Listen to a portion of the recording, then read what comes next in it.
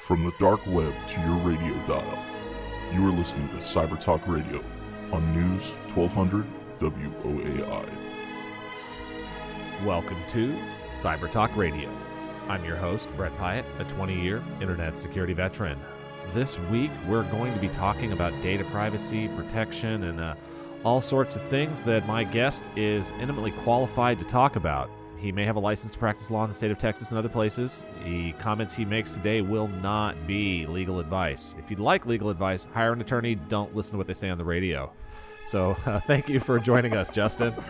I think that's absolutely right. Thanks for having me, Brett. Yes. So you went to law school, but then why did you end up in law school? Because you didn't take the route most folks. It wasn't like you didn't major in English and then wonder what you're going to do with your life. You were doing something different before you decided to go to law school. Yeah, that's right. So I had long had an interest in systems administration, just computer management generally, which came from playing video games as a kid. And back in the day when you had a, DOS 5 system, in order to play a game, the first thing you had to do was write a boot disk and free up enough expanded memory to get that game to run. So 640K will be enough for everyone, yeah, Justin. there you go. So that interest I parlayed into, side jobs working in database administration, things like that throughout college. Graduated from college, but I didn't really know what I wanted to do yet. So I went back into the IT support world. Worked for a couple of large companies, a couple of startup companies. It was after that I decided it was kind of time to do something for the long run. And that's when I took one of those easy routes instead of, setting up a company to do something crazy and new, went to an established practice. The thing that brought me to law, though, was the ability to see something new every day, see new stuff each time. Some of it's same patterns, but working on new things is what really got me excited. And so today I kind of marry my interest and my background in technology with my practice of law. Yeah. So you ended up in this data privacy space, which no one's talking about these days. So you must be really, really bored. Yeah, I feel like I arrived, if only I had arrived a couple of years earlier in the space, I would have had a lock on it.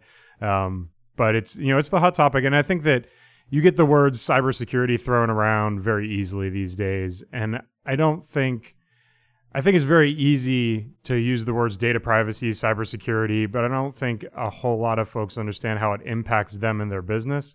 And I don't even think the legal profession has a great handle on what set of services, what set of regulations really we mean when we say, always a cybersecurity lawyer. It's still this, this phrase that hasn't been given a whole lot of meaning. So I think we really have to kind of expand our understanding what cybersecurity means. It's not just, a network system, a firewall, intrusion prevention. And the same with privacy. I think they go hand in hand. And I feel like the data privacy is getting lumped together with cybersecurity at this point, but people have been selling information long before the internet. I mean, people have been stood in parking lots and counted cars going in and out by hand and selling that information, or even writing down the license plate on your car because it was parked in a public lot and selling that information to somebody. So this concept of data privacy, because the internet has enabled some changes with the ease of collecting or speed of collecting, or maybe people's understanding that information is being collected.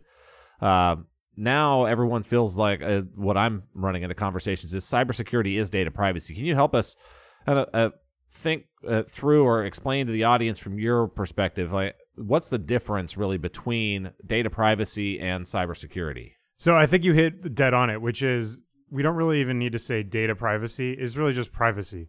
We don't really need to say cybersecurity. It's just security. We just started adding cyber in front of a whole lot of things because to differentiate the medium in which they were being used, right? So, people just like you, people were stealing records back in the day. People were breaking in and stealing financial information. You used to be able to do a whole lot with a stolen credit card than you can today.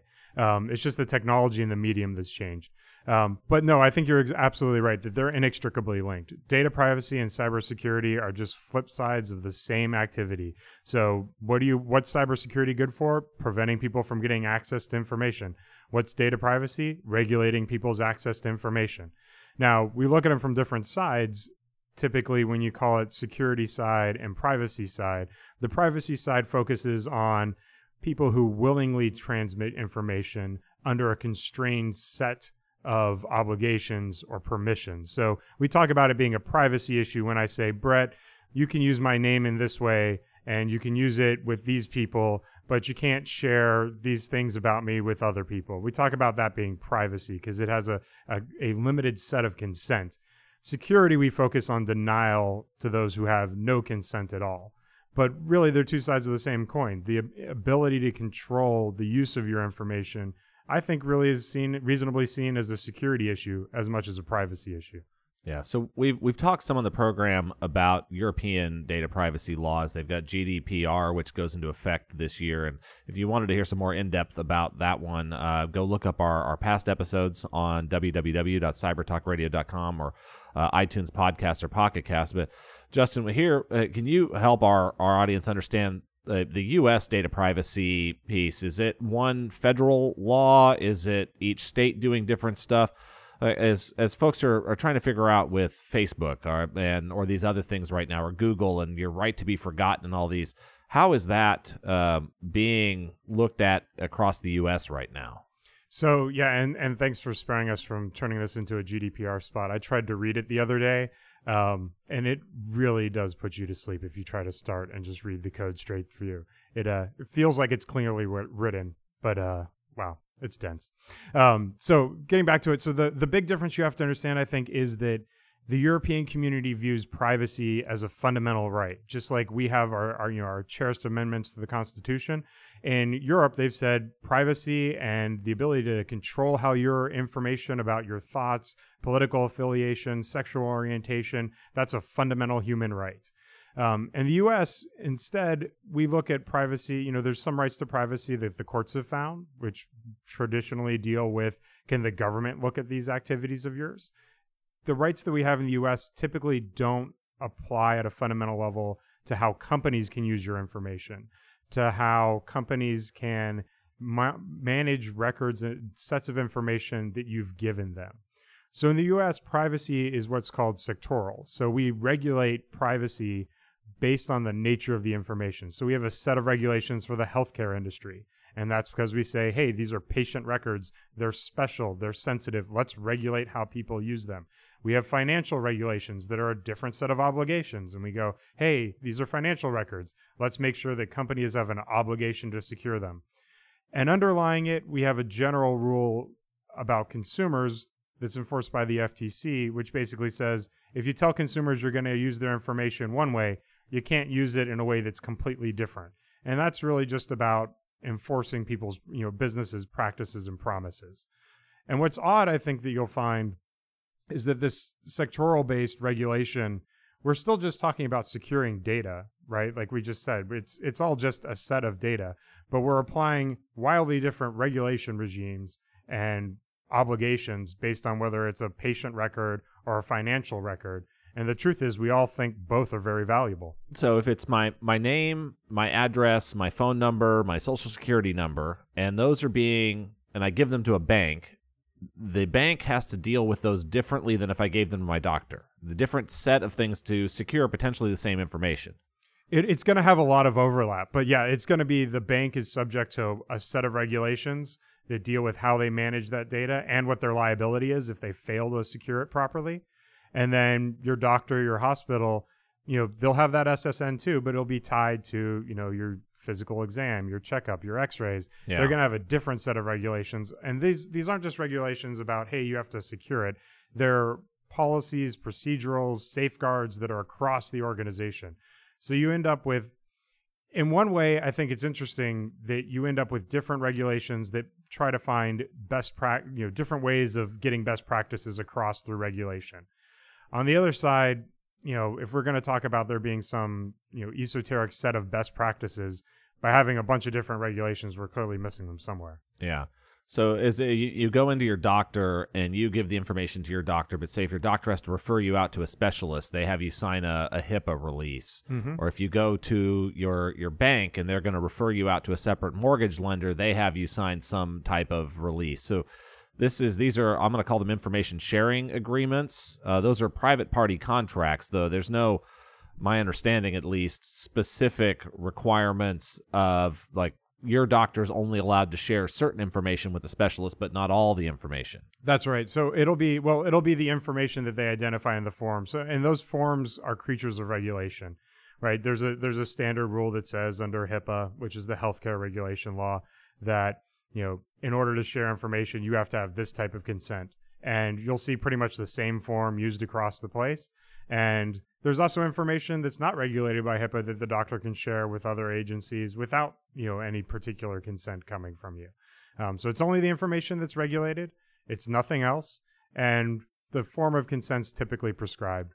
But you're right. It's going to be, we see these creatures and we get used to thinking that like, oh, these support and protect our data or are examples of our consent, but they're really confined to very specific types of data. Everything else is just commercial agreements. You agree with Facebook, you can share and use my data this way when you sign up. All of the, most of our information about our lives that we share that's available, that's part of the privacy question, is not something that's subject to a government regulation. Yeah.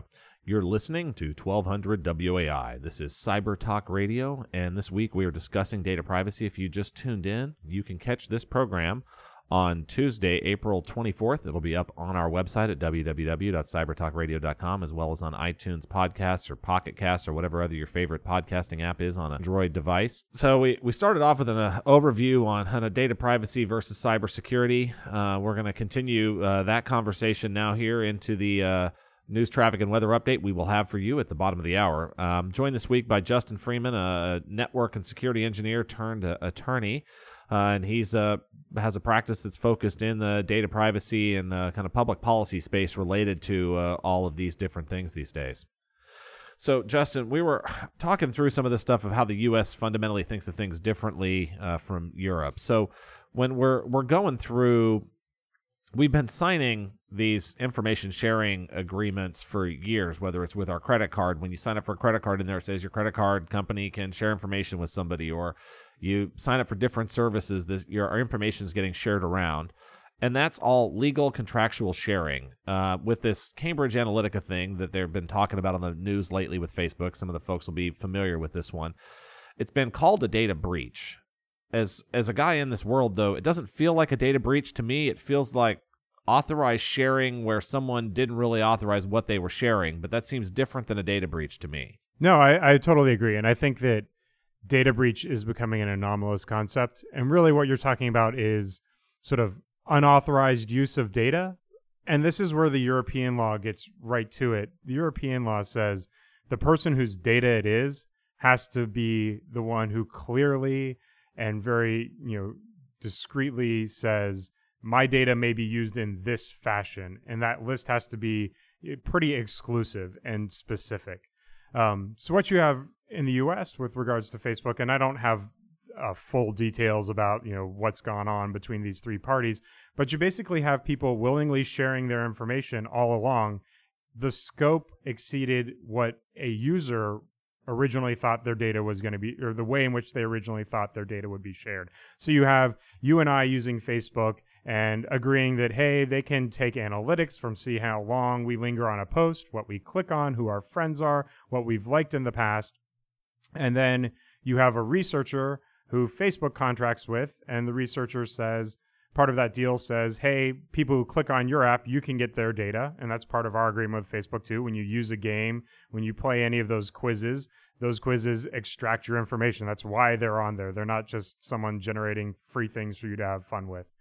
So that researcher... If the price is free, you're paying something for it. You should really stop and think, what is it that you are paying? Yeah. That's right. You are the product is what they usually say, but it's really that your data is what's valuable. Yeah. And these data sets, it all basically links back to advertising. We can figure out with a high degree of specificity what it is you might be interested in, which isn't always a bad thing. I mean, if ads are relevant to you, hey, it's not so bad. I often joke that you're using Facebook properly. If none of the ad content is relevant to you, then your privacy has been protected by whatever tools you're using.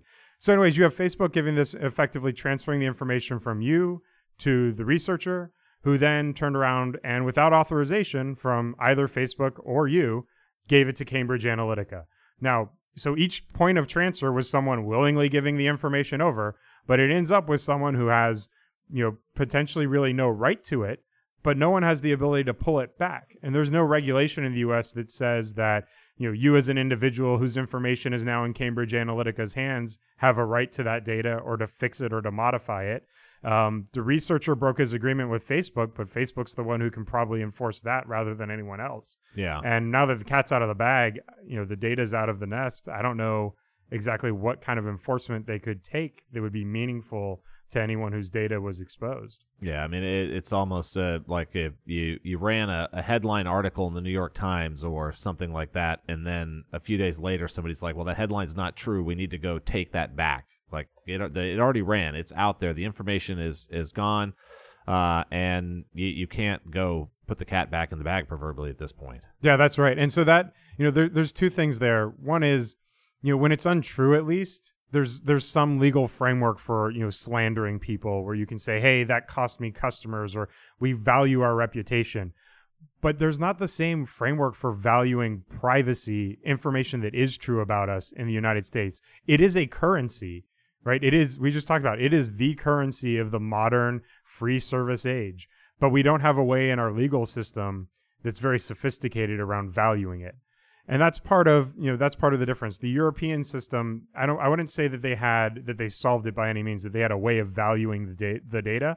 But what they've done instead is say, how about this? Fines will be enormous if you exceed the user's consent, and we'll just go down that road. So fines are up to 5% of your global revenues for breaching the GDPR regulations, which provide ultimately for individuals to have consent about transferring information and the ability to update it, change it, delete it. That's that right to be forgotten.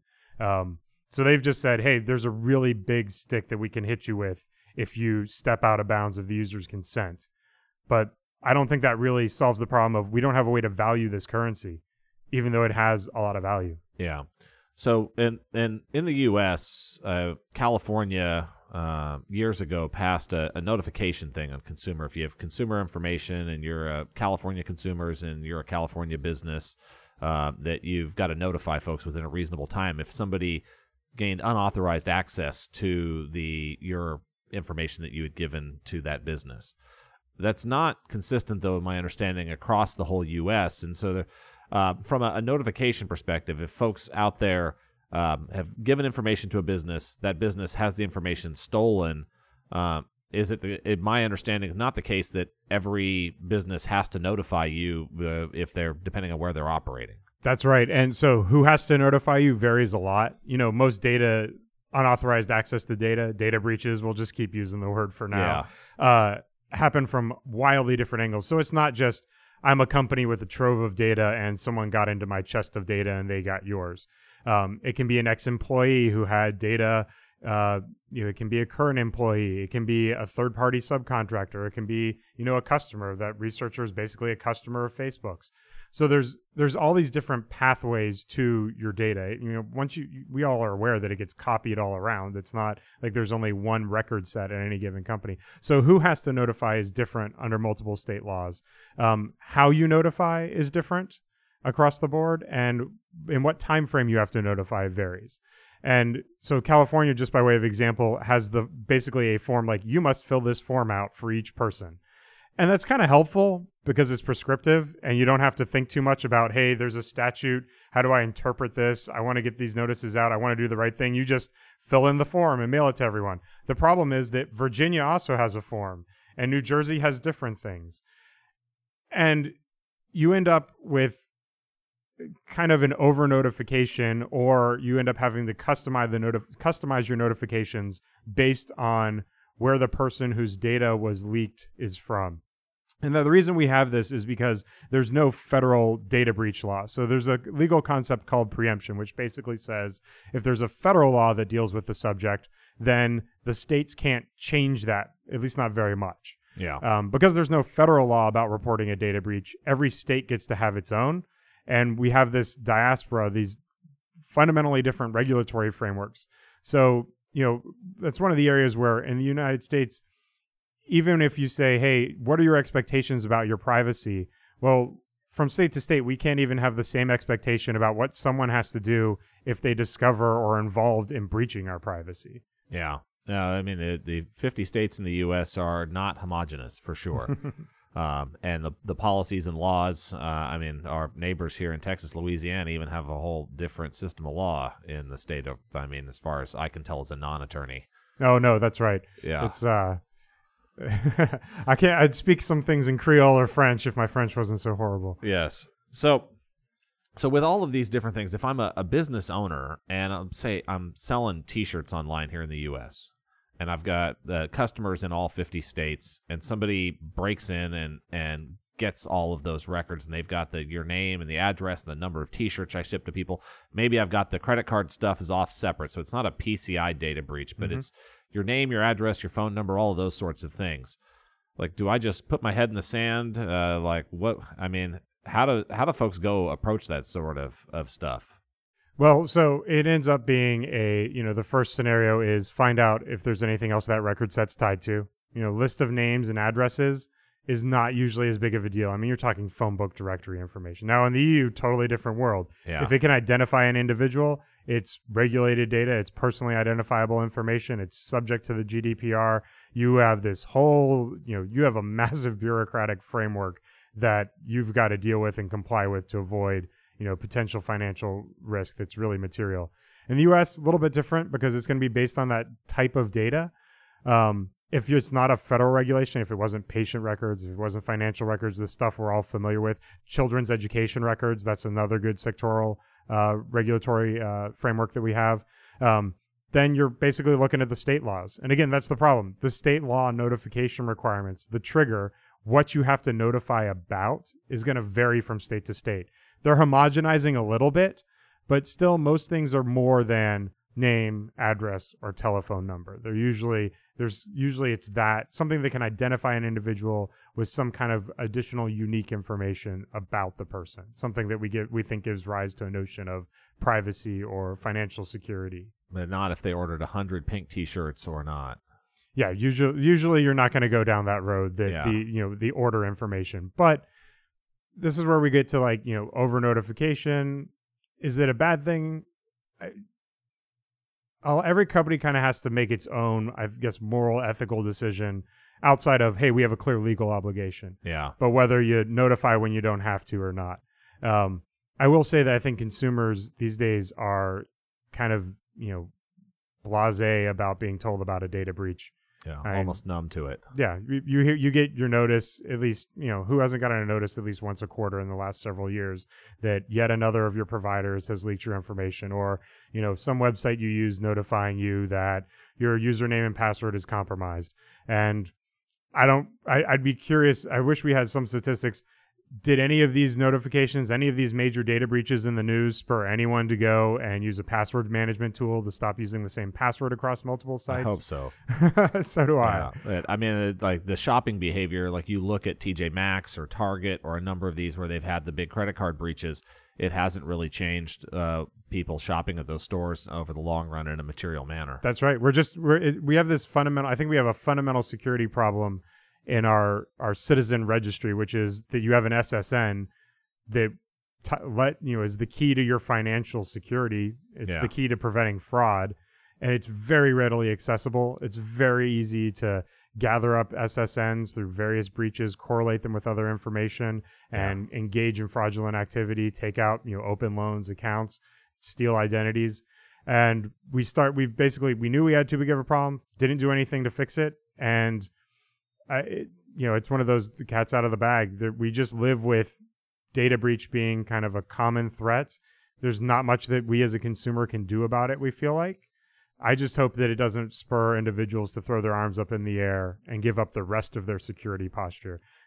And I feel like that's maybe what's underlying a lot of the data privacy, the lack of concern about our data privacy, which is we all say we care about it, but we willingly give all of our information, our diagnostics, our daily travels, our interests over to free websites and would prefer to use their content. And I think most people know that it's their information that's getting harvested. They might not know the details of what powerful big data analytics can do with that information.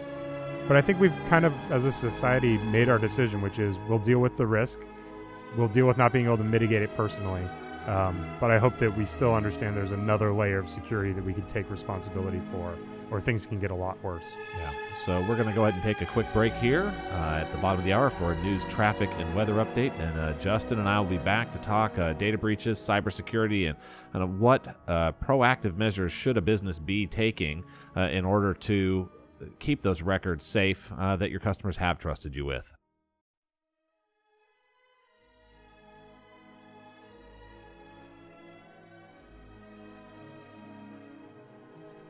Welcome back to Cyber Talk Radio.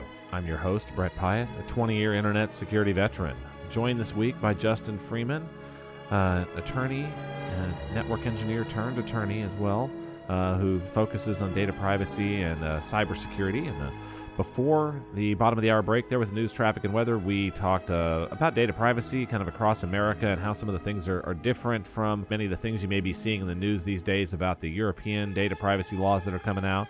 And also as you have these data leakage through Facebook and all those other areas in the news lately, how some of that stuff ties into what we have going on here in the U.S. and how maybe you should think about it as a individual out there or what you need to think about for your business. While he does have a license to practice law, he is not practicing it on the air here. So if you would like to talk to him, you can call him or his firm and engage them. But this is not legal advice here on the radio.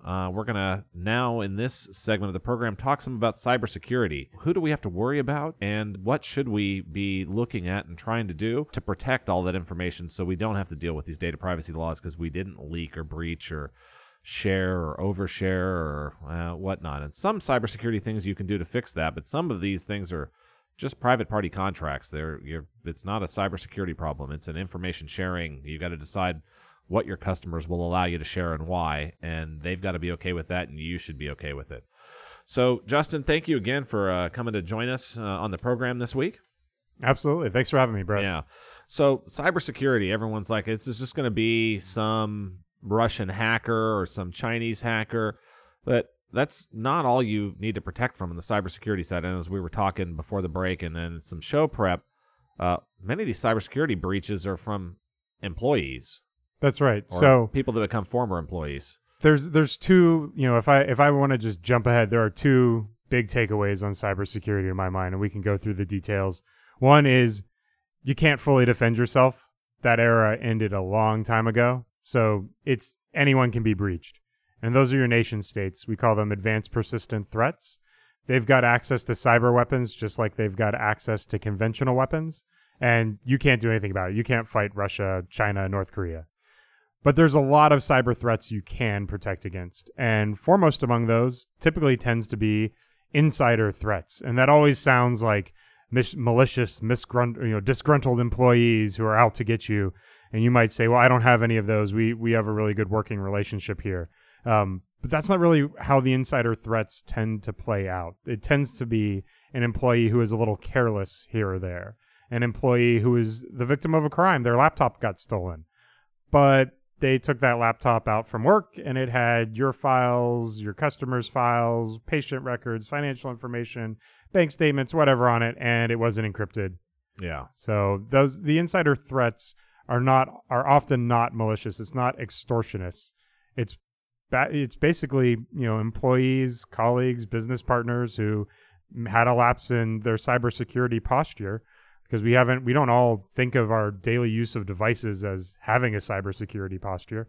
But that's where the majority, for example, in the healthcare industry of data breaches, data leaks came from, were so-called insiders or inside threats. It was, employee got their laptop stolen.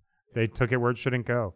Yeah, or a moment of weakness, is we're all busy, some days busier than others. We have things going on either at work or at home that are stressing you out, and you're just going, I have to get this done by some deadline today, and you're going along as quick as you can, and you're careless about reading or double checking some things. It was with an email, and then you see this message come in from your boss going, I have to have this in 10 minutes, and you're like, oh man, I've already got so much stuff going on. I'm trying to get to my kid's thing. I got a meeting with the school administration in a few minutes, and you just click on that link in the email. There you go. Yeah, or you hit reply to the email and you don't really read the email address that day because you're in a hurry and you share some personal information. Or like it looks like there was a phishing attack that came into our business. It looked like it was coming from our payroll and healthcare provider. that said, hey, Brett, can you provide an updated spreadsheet with all of your employees' names, birth dates, and social security numbers so we can ensure that our records match? And this was during like benefits re-enrollment period. So it's in there. It said if we don't have this information by the end of the afternoon today, then some of your employees are going to lose healthcare coverage. That's a good one. That really creates a motivation to respond. And it really was they were spoofing the people that actually provide our healthcare information. This is like that data leakage out there in the world. Somewhere, someone knows that we're a customer of a certain payroll and healthcare provider. That one is nasty. That is very targeted. Yeah, that's more than just your Nigerian prince. Yeah, no, this was good spear phishing, but this is the kind of stuff that's happening these days. That's right. Yeah, so that's your insider threat. It's like I talk about this in the radio, and I do this for my day job enough that I didn't get fooled by that. But that one, I was like, ooh, yeah, those guys are good. I think, and spear phishing is that's kind of the best example I've heard recently of like how good it's gotten. I mean, I've seen progressively nice ones, but that is kind of the trifecta of a call to action, personal motivation to respond. My family, my insurance will lapse, and enough background information to make it seem credible. So that that's what suspends your disbelief is or lets you get through is when you have that background information just close enough that the rest of the message, the urgency, is able to strike the person. But it's everything about our employees' cybersecurity posture is now part of our organization's posture. So it's not just did they avoid clicking that email. It's not just did they avoid taking that laptop out of the office. It's also have they been connecting to public Wi-Fi access points, which are very easily hacked and woefully insecure.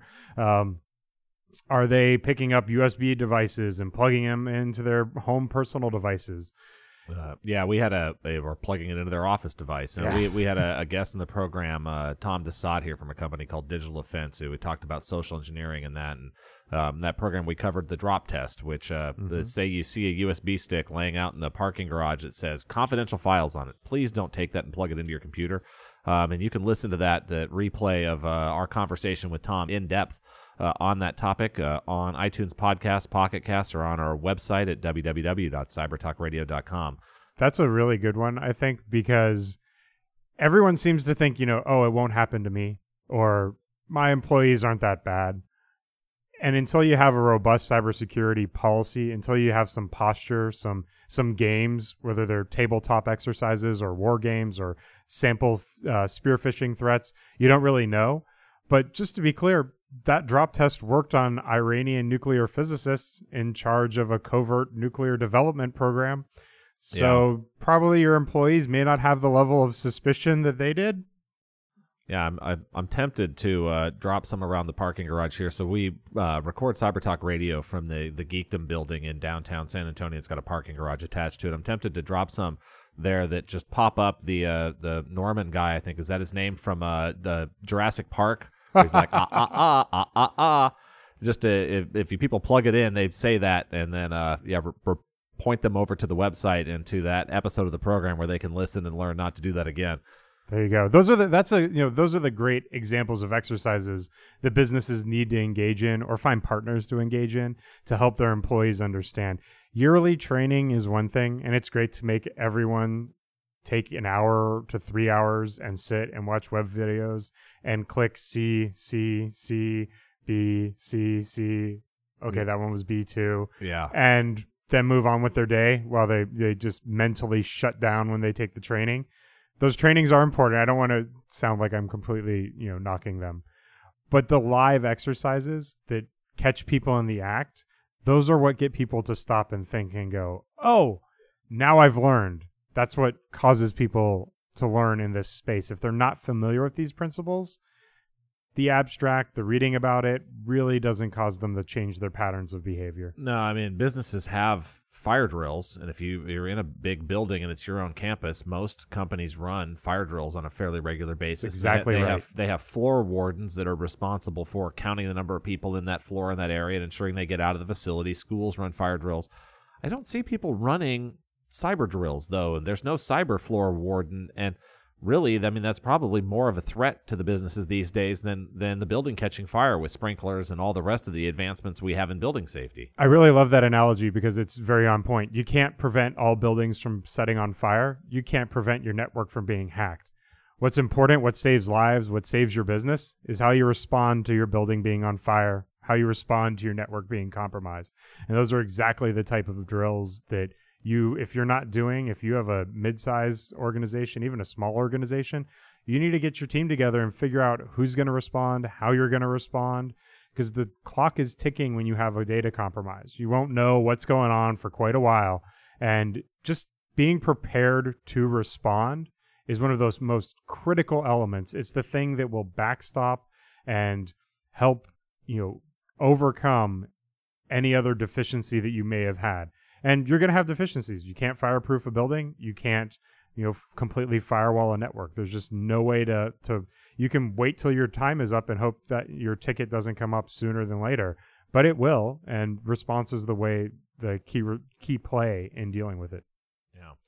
So I mean, on that insider side of things, you've got to worry about making it easy for people to stay safe even when they are in a hurry or they are having a stressed out day because they've built either good habits or you've got some controls and systems in place that help them along the way. So let's say, as you said, the hackers are going to get in, but hackers don't always get in and then exfiltrate information. So hackers get in, they don't actually take any information out of the system. This ends up, in my feeling, in a really big gray area reporting requirement. Like if they got in, they didn't leave with anything. They just wandered around inside the building effectively. They wandered around inside your network. Mm-hmm. And then either you caught them and escorted them out before they took anything, or they decided that your place was boring and they just left. Well, so I'll say generally they don't decide it's boring and just leave. Yeah. They leave a little something behind in case they ever want to come back. And that's really what you see these actors do is they get in, they scope a network, and they don't steal data right away. The sophisticated ones don't steal data right away. The gray hats, people out there testing systems, sometimes they're security researchers, your low-level hackers, sometimes even organized crime. They're the ones who, we're in, let's get the data, let's smash the window, grab the diamonds, and run. The advanced threats leave a way to get back in. They explore, they poke around, they see what's going on. And those are the ones I think you really have to be worried about because they're building up the ability to use your networks or your data for something much more sinister. Now, you mentioned a reporting requirement. Generally, you're not going to have a reporting requirement around someone attempted unauthorized access or gained it. Again, you do under some regulatory frameworks, and sometimes those are really vague. HIPAA was originally written with a requirement that you be able to, report attempted unauthorized access attempts over the network. And that seemed the way it was originally written. Some people took it to the extreme and thought that pings over a network would qualify because it was an attempt to access your network from an unknown place that wasn't authorized, and it's harmless network traffic, right? Or fat-fingering passwords to a database might be kind of reportable events that you needed to catalog and be able to report. So there's a difference, I think, both in the regulations and just in a world of common sense between unauthorized access attempts that are material and ones that aren't, ones that are meaningful, that are indicators of a compromise, of having a bigger issue, of there being no security or safety for the information that you're keeping. One of the other things is that this is kind of the dirty little secret to my mind about data breaches and companies responding to them. In most cases, you're not going to have evidence of exfiltration. And you're not going to have evidence that there was no exfiltration. You're going to be left in this kind of lurching void where maybe your network was compromised. You're pretty sure it was. You see all the signs of compromise. Don't seem to be live attackers there right now by the time you've discovered it. And you can't find any evidence that records were exfiltrated. And you're tracing back through forensics, trying to figure out from the systems they accessed, from the logs you still see, what accounts they used, what they might have had access to. And then you're building up a story and trying to figure out who you should notify, whether you have an obligation. And at the same time, you're running your business and trying to respond. That's really when you need to start getting some experienced partners involved. And that's forensics firms, may include legal counsel, may include security researchers, your existing support personnel. That's really the key, though, is most breaches aren't identified while they're walking in the door. And apparently we're getting a lot better about this across the board. The last study I saw, and I think it was through Axios on Codebook, which is a great little newsletter if you haven't seen it, showed that we were finding breaches a lot more close to the time of entry these days than when we were in the last few years. So we're finding them within, 6 weeks now instead of 6 months or more. We're actually catching up in terms of identifying and noticing breaches in our security. Yeah, so I have a false hope theory on that one. Go ahead. So if you get breached and they pop up ransomware on your computer, you notice right away. And if you add up all of those ransomware really quick notices along with all of the still really slow notices for the advanced persistent threats, the average goes down and the median goes down. So I don't know that we're actually getting better at catching the smart guys, but the people that are like, hey, Justin, I'd like 2.5 Bitcoin, please. Yeah, I'd like you to know right you've away. been breached. Look over here because I need your money. Yeah.